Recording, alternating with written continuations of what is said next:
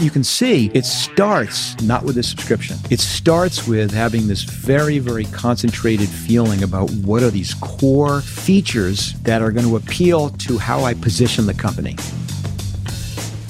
Hey everyone, I'm Mark Randolph, and welcome to That Will Never Work. On this podcast, I speak with folks who are at every stage of building their own business, whether they're leaping from side hustle to self-employed or are already generating revenue and ready to level up. My goal is to draw out their biggest challenges and then, using a combination of advice, encouragement, and tough love, nudge them just a little closer to realizing their dreams. While I'm known for co-founding Netflix and serving as its first CEO, my career as an entrepreneur spans 4 decades. Netflix was actually my 5th startup, and since leaving there, I've had the opportunity to work with scores of early-stage companies and mentor aspiring entrepreneurs from all over the world. Along the way, I've picked up hundreds of tips, tricks, and secrets, which I'm eager to share with my listeners. Helping others move their ideas forward has become my life's passion. So, if you've been told that will never work as much as I have, you've come to the right place. Together, we'll prove the naysayers wrong. In a world of dreamers and doers, today's guest combines the best of both. Kamar's a sneakerhead, he's a software engineer, and he's the founder of Flip, a peer-to-peer e-commerce site devoted to the world of high-end sneakers. With a team of 5, Kamar has already amassed 80,000 users, but he's wondering now about how to take that even further. He came into our conversation with questions about his business model and building community. But what emerges is a more fundamental issue. Who is Kamar's business really for? It turns into a fascinating discussion about how Kamar can identify his ideal customer and how he can build his business from there. Have a listen. Kamar, hey, nice to meet you, and welcome to That Will Never Work. I've been looking forward to this. Why don't you take a minute, tell me a little bit about what you're working on, and then maybe what I can help you with. I really appreciate you having me, Mark. So I'm a sneakerhead and a software engineer. So it's really interesting for me because I have 2 sets of different problems that I'm always trying to optimize for, making better products and then also getting the latest, greatest sneaker. But I'm not the only one, man. There's tons of people out there that actually collect sneakers, invest in sneakers, and I operate a marketplace that basically allows buyers and sellers to transact. I grew up originally from Brooklyn and East Atlanta. I was influenced by these things, sneakers, culture, basketball, music, and those things definitely drove a lot of my core passions and stuff like that. The technology was just like a skill set I picked up along the way. So the first thing is, I am kind of stodgy about this stuff. I think up until a few years ago, the sneakers that I wore were like the ones you buy at Costco. So to me, even spending $120 on a pair of running shoes was obscene. But what I gather from sneaker collectors is these things go for thousands of dollars, that they're one-of-a-kind items. So give me a good sense of what we're talking about here in the sneaker world. Absolutely. So we're talking about the top end of the sneaker market. Like we're talking, not really luxury designer. Those are great, but more so the limited edition stuff that Nike or Adidas or any of your favorite brands produce. They never meet demand, seemingly, right? So they sell out in minutes. And then they basically get resold on the secondary market for upwards of hundreds, if not thousands of dollars. So don't take this the wrong way. Is it kind of like sneaker scalping? Yeah, that's one way to look at it. There's definitely one way to look at it. I've had a lot of conversations with partners and investors and whatnot, and finding analogous things in markets, like definitely ticket scalping. People kind of see the same kind of flip there. The analogy I was thinking about was basically you probably go to a store, you go to the Nike store and you stand in line at 2:00 in the morning so that when it goes on sale the next morning, you can buy one of the 5 pairs they have and then you wait a few days and flip it. Am I picturing this, or is this a more systematic process than that? That's what it used to be like probably in the late 90s, early 2000s. In 2021 is vastly different. But yeah, you're right. There is a queue, there is a line, there is some centralized demand around a launch. People do camp out sometimes days, if not weeks in advance for it. And They are getting very limited pairs. Like you said, it could be 5, it could be a 10s, but they're instantly selling it right now. They're finding all these places to basically list sneakers. So I assume that you're not the guy who's out buying them. You're actually more a marketplace, I think you said, where other people who've bought them come to the site to sell them, or do you take ownership in them? So actually, we do take ownership in them. We actually do buy a few strategic pairs under market value, and we might be able to basically resell at a later time because some people might need that cash right now or liquidate their asset or their collection for an engagement ring. And what's the name of the site? It's called Just Flip. It's actually called Flip, but you could go to the site at justflip.com. Cool. So Just Flip, if I was to go, it sounds like basically there's going to be a wide selection of sneakers to choose from. And some of them are ones that you own. Some of them are being sold by other people. Is that right? Yep. Some of them are being sold by us, and vast majority of them are being sold by other people or storefronts that operate with a bunch of resellable inventory. And is it more like an Amazon marketplace, for example, where you don't really know who you're transacting with? Or in fact, is it like eBay where it's very important to know who you're transacting with? It's a little bit of both. We have storefront partners that operate brick and mortar locations where they house these sneakers and they just need an online liquidation platform. So they come to us. They promote their brand and it gives them a cool way to engage with their following and build social and all that. But there are individuals that essentially might be a employee of a brand that has access to this product that doesn't want you to know who they are exactly, but uses an alias, but still transacts on our platform. We just want to make sure that the item is authentic and that the actual person receives it as described. And how long have you been doing this for? We've been live since 2016. Wow. And who is we? Do you have a team? Yeah, it's a very lean team. I'm actually a sole founder and I have about 5 other individuals on the team. There's split up across engineering and operations. And give me just a quick sense of scale. I don't know whether that's dollars or pairs of sneakers transacted, or how big of a deal is this? So I think we're still on the radar. We've been heads down working out some technology on the authentication front because we realized some things in the market in terms of increasing the speed of sale because we're a peer-to-peer platform versus a ship-to-verify model. But right now we're literally at the 80,000 user mark and we're seeing total in probably sneakers, I would say for sure over 10,000 pairs have come through our hands of successfully authenticated products. When you use the term peer-to-peer, meaning that it is in some ways like an eBay where basically you just connect two people and someone transfers the money to them, but they send the sneakers to that person. It doesn't bounce through you or anything like that. Well, actually, we handle the payment flow. We actually hold on to the payment so the actual buyer gets assured that they get the product in hand and be able to have inspection time, so be able to flag for any kind of things like counterfeit. Wow. Okay, so what do you want to talk about today? What can I help you with? So like, Mark, we've been exploring a few different things. I started this trying to fix this as for a problem with me specifically and maybe some of my friends and scale out to maybe a wider community of individuals that share these same problem sets. But it's always interesting when you talk about community in the sense of building one and having your business speak to those things, right?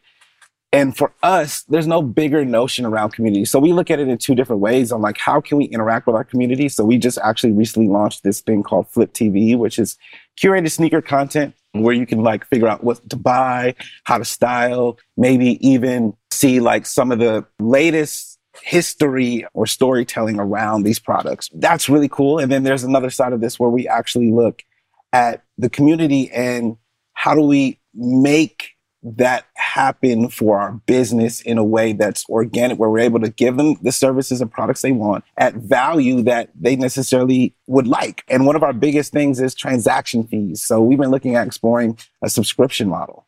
So I actually wanted to talk to you about those 2 things. Subscription for a marketplace in sense of building that community and actually help managing and mitigating that risk of fraud and abuse that might happen, but also tying in the sense of we're looking at video content, user-generated content, influencer content, these assets that people are essentially like making more money on than the stock market. I totally hear you. And I think both of those are actually very related. So this is a great topic for us to talk about. Let's take a person who's coming to the site as a buyer. They're looking to buy one. They come and they buy a pair of sneakers. Do they come back and buy another pair of sneakers later? And is that common? Yes, absolutely. Sometimes our offering is a little bit more on, I said, the rare side than what you can find on the market, because again, these things are dead stock. It's all based on supply and demand and scarcity. So something that might be vintage, meaning from 10, 20 years ago, it is actually real, but there's not a huge market right now for that specific item. And we might run a strategic 90-minute auction for that item for our seller. They're using our feature. But what's interesting there is we can centralize that demand in our community around the individuals that might have been looking for that pair, right? That might be their grail that needed to complete their collection. That could be the one pair that got away when they were younger. And now that they can, splurge, they'll love to actually own that pair. So that happens all the time, Mark. And then we also have just individuals coming and chasing every single Nike or latest release drop every single weekend. Are the buyers and sellers the same? For example, if you look at a financial trading, someone buy in the same day, they're going to buy and they're going to sell, and they're going to come back the next day and sell what they bought, and they're going to buy something new. Is that the same case here? I think there is definitely some overlap. I think there is, but I think there is a strict difference between somebody that's looking at this as a revenue source or a livelihood or actually trading at scale. So they're almost looking at it like as an investment. And then there's people that actually wear. So those are the consumers, which I think the other guys are kind of building for. So there are people that want to essentially, like you said, like invest and trade these things and look at it as an asset class. And then there are some people that just consume purely, and they're just consumers that love the actual product. But there is some overlap, but I think there is a distinction between the both. Okay, here's my thoughts. The subscription piece of it, I think, is a subset of what I'm going to talk about. So we'll circle back to subscriptions because it gets folded in. It's so critical in any startup. But I think particularly in this one, to have this really, really clear idea of who you're serving and then get to know in this deep way what it is they want. And the community ends up focusing on that. I know, of course, that you already think that way, but let me try and twist it just a teeny bit. And you may already be doing this, but to some degrees, your site may not be just about sneakers. It is really about the process of buying and selling sneakers, which is somewhat different because you could make this into a fan site. And I'm sure there's lots of fan sites. I'm sure there's lots of Instagram, TikTok websites, people who can tell you all the cool things that are happening, do their reviews and all that. But it sounds like you're more commerce driven, that you actually make revenue only when sneakers pass from one person to the other, which means that I think the slight spin here is that this is about the transaction piece of it, that what you're all about is the market for sneakers. It's about buying. It's about selling, and a little bit less about collecting. So that as you're beginning to think through what are the components I use to support my community, I think you have to measure them against how directly do they impact that narrower niche for me. In other words, you have a lot of competition from people who are all about high-end sneakers. But maybe you're a little bit more differentiated when it says we're the ultimate platform for flipping shoes in one or the other. And that your content begins to focus more on that. Your features focus more on that. For example, rather than saying, here's some cool stuff that's coming out, yours go, here's what the price tracking has looked like. In other words, you're building this expertise in forecasting. You're doing a Jim Cramer-like thing for shoes, but it's not because of popularity. It's because it's all about transaction. And in terms of as you're prioritizing features, I mean, you've been an engineer for a long time, and you know that there's always 100 more things on the list of what needs to get built versus what you have the ability to build. And this key component of being a good product person is that feature prioritization. And I would absolutely, in your case, be prioritizing the features in your site which go toward transaction ability. I love what you just kind of hinted at, which is allowing people to have wish list, allowing people to say, I've been looking for this my whole life. I have this deep emotional attachment, and building in the quick notification systems, being able to build in the automatic tracking of what's happening with the prices. And on the site, you have what your inventory of shoes are. And you can go every day and look at the real-time market value of what you have. It's basically building stock tracking, but for sneakers. Of course, you do have to layer in all the emotional component, which is fundamentally people are doing this because they love this category. So you do need all of the feel-good pieces. Definitely. But I think there's a big opportunity here to be doubling down on this transactional component of it, because you'll attract people who are the type that you make revenue from every time they sell or buy on your platform. And let's jump into subscription briefly. And the reason I said it's a subset is because I think you have to evaluate subscription based on, is it a feature that people would love who are transacting? And subscription businesses are fundamentally reliant on repeat behavior, that you subscribe to something because you do this mental calculation of how often you're going to use it. Your community piece is all about focused on people making it easier to transact, more interesting to transact. This is the place to come. It makes so much more sense to buy it and sell it here than it would to do it on eBay because I get all these other features. It would lend itself very nicely to something that people get recurring benefit from. Definitely. The thing that jumped into my head is it's Prime. I mean, it's like Amazon Prime, where basically you have these price points. Let's just use Amazon for a minute. Okay. Is it $99 a year? It's so part of my life. I think it's $120 now or something. Oh my gosh. But you see, that just goes to show I don't even care.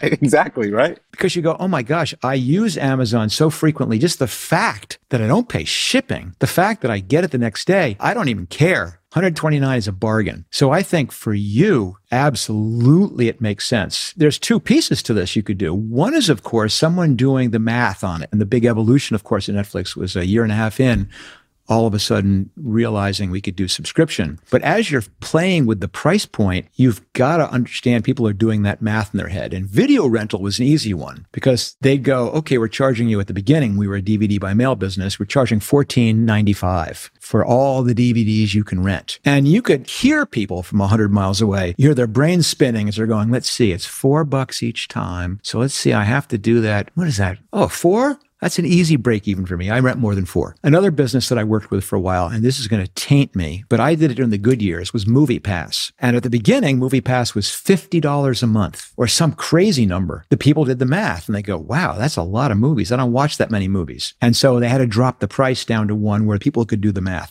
So for you, you'll have that exact same problem based on how you price this, is setting a price which is low enough that someone does the math and goes, oh my gosh, all I have to do is sell 6 pairs a year and I come out ahead. Yeah. So that's a big piece of it. And then what usually happens is people's eyes are bigger than their stomach and that they end up using it a lot less than they thought they would, but they still like the service. So the second piece of subscription, and again, this ties in entirely into you having this deep, deep understanding of the transactional psyche of the sneaker buyer and seller, is you begin adding on all of these non-economic considerations for being a Flip It member, or whatever you want to call your subscription program. For example, the market for limited edition things is by its very nature time sensitive.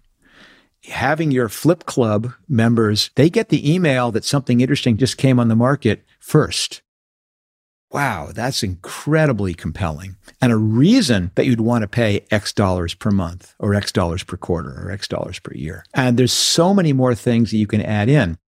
You could, for example, go every day you can come on and get the general price trends. But for our specialized price trend report, that's only available for free, of course, to our Flip Club members. Yeah. It's basically kind of this freemium thing where you have these things on the site which are all designed to make this an amazing place to understand how to do this. And then for these members, they get a little bit above and beyond. Even, for example, the people who do want to continually track the changing value of their own portfolio, that might be something that's only available for members. I mean, there's all these kind of things, but you can see it starts not with the subscription. It starts with having this very, very concentrated feeling about what are these core features that are going to appeal to how I position the company. And then once you have this list of features, it's fairly straightforward to say, let's begin taking a list of them and saying these all go into the subscription program. But I absolutely can smell that this would be a really, really powerful way for you to accelerate what you're doing.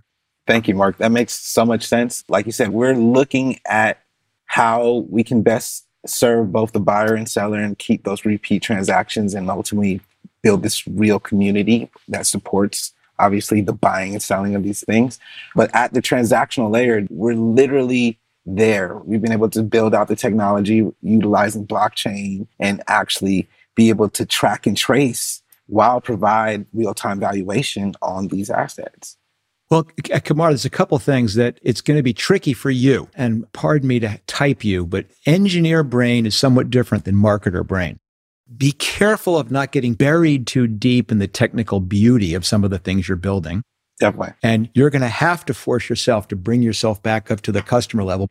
And especially the danger here, as you're looking at your customer set, is when you're trying to say, who is this feature for? How do I prioritize it? The best way to do that is to pick the center of your universe, which is the one perfect customer type, as opposed to viewing it as this mass of thousands of people and saying, well, who would it appeal? Are there enough people that, no, go, I have this ideal customer in mind, and I have that picture in my head so strongly. And a lot of companies even write them down. They give them names. They'll go, my ideal customer is Mark. Mark is 26 years old. Mark owns 37 pairs. Mark sells and buys. Mark makes this amount of money. They make it very, very concrete. They build this persona of the ideal customer, because then when they're evaluating the strength and weakness of a various product, they can picture, would Mark like this or not? Yeah, they can see clearly the value adds, right? Correct. As opposed to getting confused about our customer. Pick one. It doesn't mean it has to be black and white in that it's either in or out. You just measure how you want to prioritize this feature based on its distance from Mark. In other words, oh my God, he would use that tomorrow and he would use it every single day. Well, he might use this once a week, or he'd use this once a month. But when he did, it would be killer. It's kind of defining your market by its center, not by its boundaries, which is a very powerful way to figure out who these are. And you might, in your case, to say, I actually have two. I have Mark, who's the collector. He never sells. He buys. But here's how often he buys. Here's what he's looking for. He spends 3 hours a day on eBay, and he has 74 searches programmed. And then I have over here, I have Kumar. He's my day trader. Those are the two personas. And then you're going, okay, what features can I build which both of them would love? Which are the ones that Kumar would love? Which ones that Mark would love? There's other ones, oh, these would be neat. And I know people would use it. No. Focus on nailing your core of your market, because then you know, if I get this right, there's a million Marks out there and I can attract them if I build them for him. That's just a little tip on how to be a product guy, to be thinking about who am I building this community for? Who do I want in my community? And combining that whole feature set and the people part. I'm sorry, you can tell that when I get started, it's hard to shut me up. No, Mark, I'm loving every moment of this. I'm loving every moment of it. I'm literally just taking it all in. And obviously it's giving me so much clarity and reassurance in some of the things that we're already doing, but definitely more clarity and laser focus, right? That's awesome. And like, for example, you can go back and do a little offsite with your employees and say, let's take a look at all the features we've built. Let's look at all the features we have on the horizon. What are the marketing programs? And let's evaluate them on this matrix. First of all, who is our core customers and how do these all fit? And you can go back and say, for example, Flip TV. You go, gosh, the resources that consumes, the dollars that consumes, the time, the attention, is that really targeted? Or are there some other things that I could do that might be more powerful or more compelling? And I'm not saying it is or isn't. I don't know. I'm just saying you can not only use it for prioritizing what you have going forward, it's almost more important to decide what not to do than it is to decide what to start doing. Absolutely. Wow. So, Kumar, does this kind of put you on a slightly better path? Does this help you, I guess, answer some of these questions about this? This is exactly what I was looking for. I can't wait till we talk next time for the update, right? Like, you never cease to amaze, Mark. You never cease to amaze. Well, the cool thing is, Kumar, the best companies are ones that have identified a niche which is so compelling that you can own it. That I know who these people are and there's no one else serving them and they are desperate for this set of features, and you begin building it. And if you get that right, it gives you this platform to go into adjoining categories. As you know, there are absolutely other fervent adjoining communities of people who are crazy about collecting this types of things. I won't go into it because we could both name a whole bunch of them, but I love the fact that you're sticking to your knitting, as they say. You're focused on the shoe collector, shoe transactor, and you should. But I'm saying that once you get this right, all these exact same features, this exact same discipline will put you in a perfect position for in a couple of years when you lift your head up and go, okay, I think it's ready to go into 2 new categories. And your customers will tell you what those categories might even be. I can't wait. You brought something up. You said, when we talk next, and we are going to talk next because I am going to get back to you sometime in the future and find out where this went. And for those people who are listening to this, who I warned against going to your keyboard and distracting yourself by looking at the website, I will say in a few minutes, it'll be okay to go back and check out justflip.com. Thanks for the plug. Fantastic. And you'll be able to watch real time as Kamar begins building this into an even more powerful community for people who are passionate about sneakers. Well, Kamar, thanks so much. Listen, good luck with everything. And keep on going. I love what you're doing. I love the fact that you're an engineering driven. I get too many people who are the marketing level dreamers who then have to get someone else to build it for them. So I love the fact that you can dream it and then you can build it. And that's a really powerful combination. Hey, thank you for all the kind words and having me, Mark. I look forward to definitely catching up in the future and more power to this awesome platform you're building. It's amazing. Thanks, Kamar. Good luck. Bye-bye. As a layman in the world of high-end sneakers, I've been wearing Asics running shoes for probably 30 years. It was a real joy to talk to Kamar about his platform and its current and potential users. His expertise as a user gives him the ability to envision a few customer archetypes, and his background as a software engineer allows him to clearly envision the features that will delight them. Next time we talk, I'll be excited to hear if his instincts were correct and if his customers are lapping up all the new features that Flip's subscription service has to offer. In the meantime, if you want to be a guest on That Will Never Work, I've made it really easy. Just go to markrandolph.com/guest. Fill out the form and leave a voice message right there on the site. While you're there, sign up to get my weekly entrepreneurial advice delivered right to your inbox. Or connect with me on Twitter at MBRandolph or on Instagram at That Will Never Work. Or my newest attempt at denying my age on TikTok, where I promise you won't ever find me dancing without a shirt on. Thanks again for listening. Don't forget to smash that like button and leave me a review at Apple Podcasts.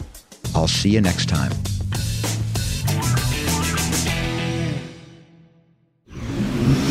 Audiation.